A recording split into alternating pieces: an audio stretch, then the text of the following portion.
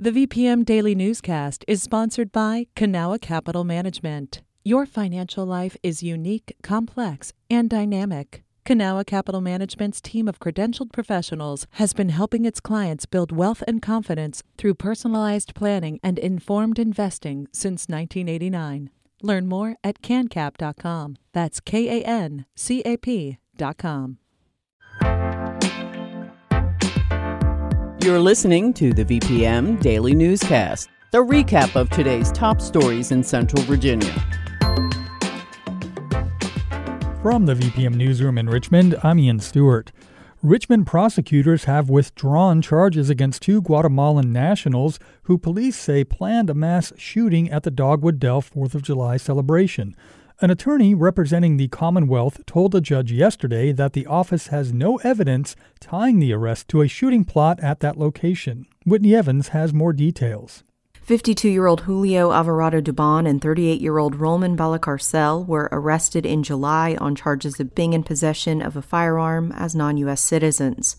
Richmond police claim the two men planned a mass shooting at a 4th of July celebration at Dogwood Dell, but a preliminary hearing before Richmond Judge David Hicks told a different story. Hicks asked the prosecution if it had any evidence that either defendant was going to be involved in a shooting at the amphitheater on the 4th.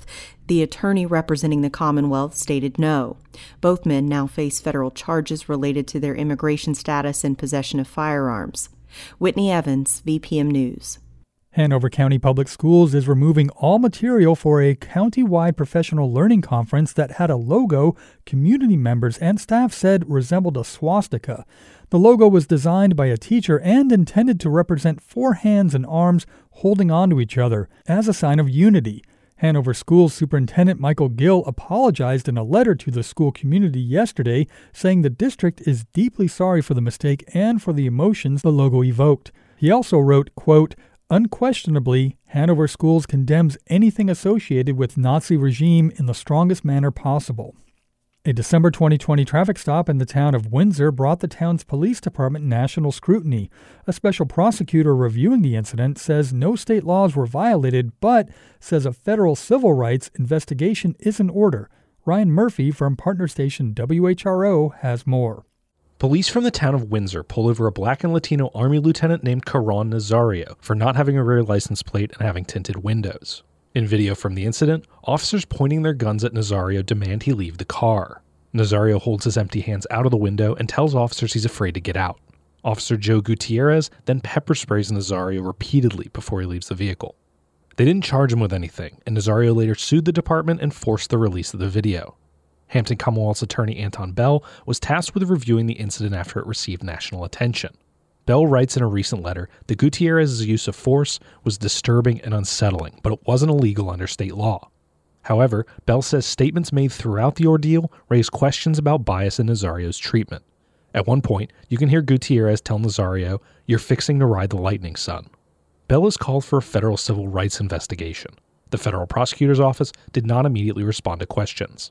In the wake of the release of the traffic stop video, the Virginian pilot found that black drivers are more likely to be pulled over in Windsor and other nearby towns. That was Ryan Murphy reporting. Governor Glenn Youngkin's pick for the Virginia Board of Historic Resources has resigned following her controversial statements about Confederate statues, the Civil War, and slavery.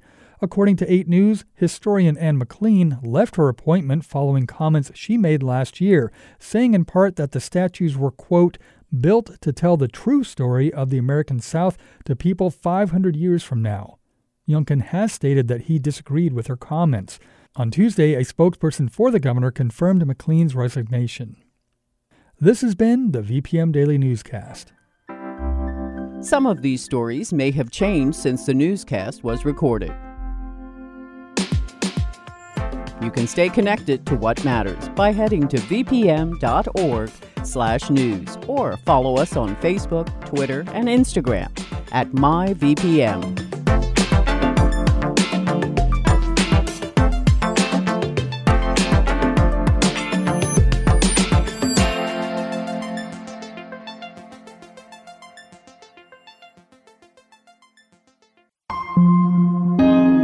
VPM. Hi, it's Terry Gross, the host of Fresh Air. We bring you in-depth, long-form interviews with actors, directors, musicians, authors, journalists, and more. Listen to our Peabody Award-winning Fresh Air podcast from WHYY and NPR.